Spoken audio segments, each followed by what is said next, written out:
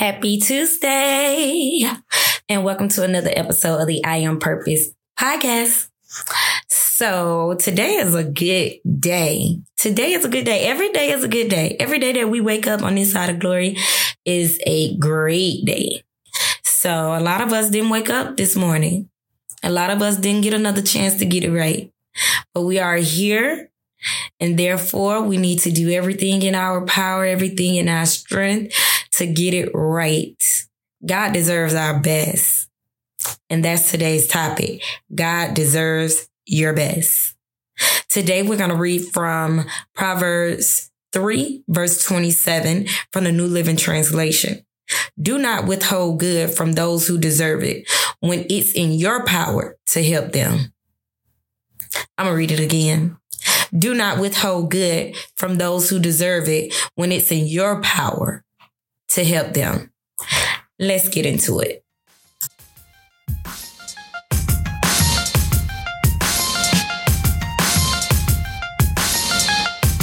I am purpose. I am purpose. I am purpose. I am purpose. You better grow through what you go through. You better grow through what you go through. I am purpose. I am purpose. I am purpose. I am purpose. You better grow through what you go through. You better grow through what you go through. I am purpose.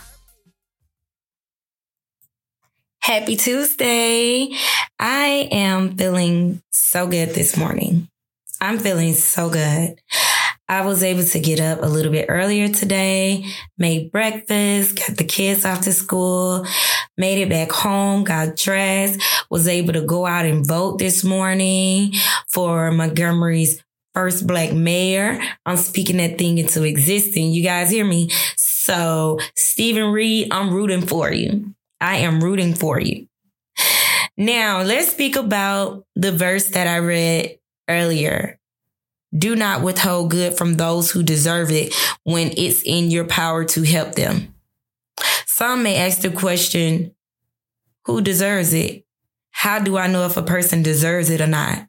We need to look at that from God's vision versus man's vision, because man will point out all the imperfections of a person and deny a person the opportunity to be helped. Versus in God's vision, everyone deserves it. Because if it wasn't so, then a lot of us, man, a lot of us will be without. I know I'm imperfect, but God continues to bless me. And I'm so thankful. I'm so grateful of everything. That's why I titled this one, God Deserves Your Best. Because throughout everything that we do, everything that we did, everything that we are potentially going to do, God still deserves our best. There's no way around it. So if you see your brother and sister in need of something and you're put in a position to help your brother or sister, God deserves your best. I want God to smile upon me for everything that I'm doing, for everything that I'm doing, for everything that I'm going to do, for everything that I'm going to help others do, like all of that. I want God to be able to smile on me and tell me, job well done. That's what I'm wanting. I'm wanting to, I want all of us to consider our hearts and our personality versus what the next person think we should or we shouldn't do. A lot of times people get so caught up in how other people want them to be, and they start to portray themselves to be that certain way. You want to be hard, tough, and all of this crazy stuff when it's okay to be a soft-hearted, genuine person. There's absolutely nothing wrong with that. If that's who you are, I just want all of us to be our authentic selves. That's all I want. Be your authentic self. Now, I want to say a lot of people say I'm kind of strong-willed. Like within my family, they, family know you. Like, know you.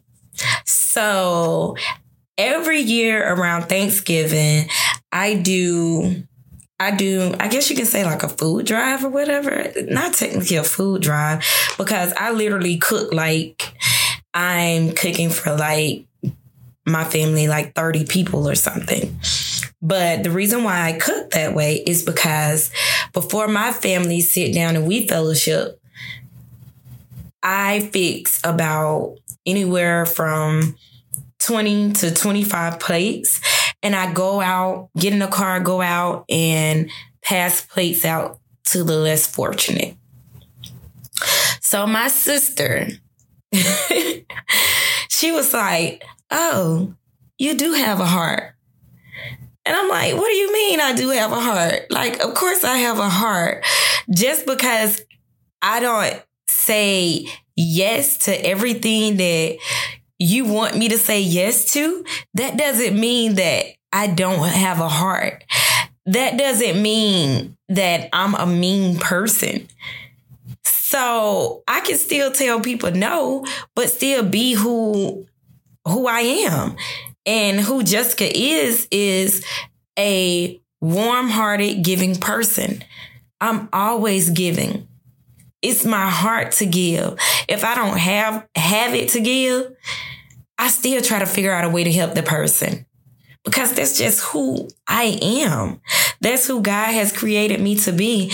And in me being who I am, I'm giving God my best. And I just want you guys to be the same way, to be able to give God your best wholeheartedly, despite what a person think of you, despite who a person think you are. Be who God has called you to be, and always give him your best. Instead of trying to reshape yourself, just be the shape that God has already created you to be. He knows everything. He sees everything. The way he molded you is to perfection in his eyes. So you're molded perfectly for the journey he has set for you. We just have to take ownership of that. I think once we realize who it is that we are working with, and who's actually working against us, is when we'll see why it's so important to give God your best. Satan is always working against us. It's no secret. He's a trickster. We all know this. Satan will try to steal your joy of anything that you're trying to do in a couple of ways. By tempting you to compare yourself with others, and by tempting you to conform to other people's expectation. Stop being who other people want you to be and be who God wants you to be. Both of those things are deadly traps that will distract you from serving in the way God has intended you. If you start to conform to how people want you to be, and if you start comparing yourself. I found out whenever I lose interest or start to lose interest in something, it's because I've done one of the two. I've compared myself to something, or I conform myself to how a person wanted me to be.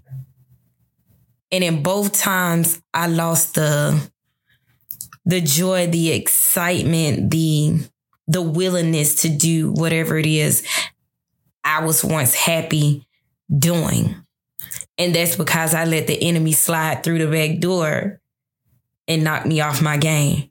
But once I realized what was going on, I shut that all the way down. So stop letting him win. Stop letting the devil win. So moving on, I want to encourage everyone to take a moment to breathe. Take a moment to write down, where do you see yourself in the next year? And where do you see yourself in the next 5 years? I want you to write that down. I want you to start taking the steps that are necessary in order for you to accomplish those things. I want you to take complete inventory of your life. Take out all the lessons that you were taught throughout every experience you have experienced throughout life so far. Whether it was bad, whether it was good, no matter what it was, I want you to take out every lesson that you've learned. I want to make sure that you are learning from any mistakes that you've made and that you are growing. Nothing happens overnight. Nothing, absolutely nothing happens overnight. So let me use this analogy. It takes a woman who's pregnant 9 months to birth her child. It takes her 9 months. If this parent was in a horrible situation, but she wants nothing but greatness for her child,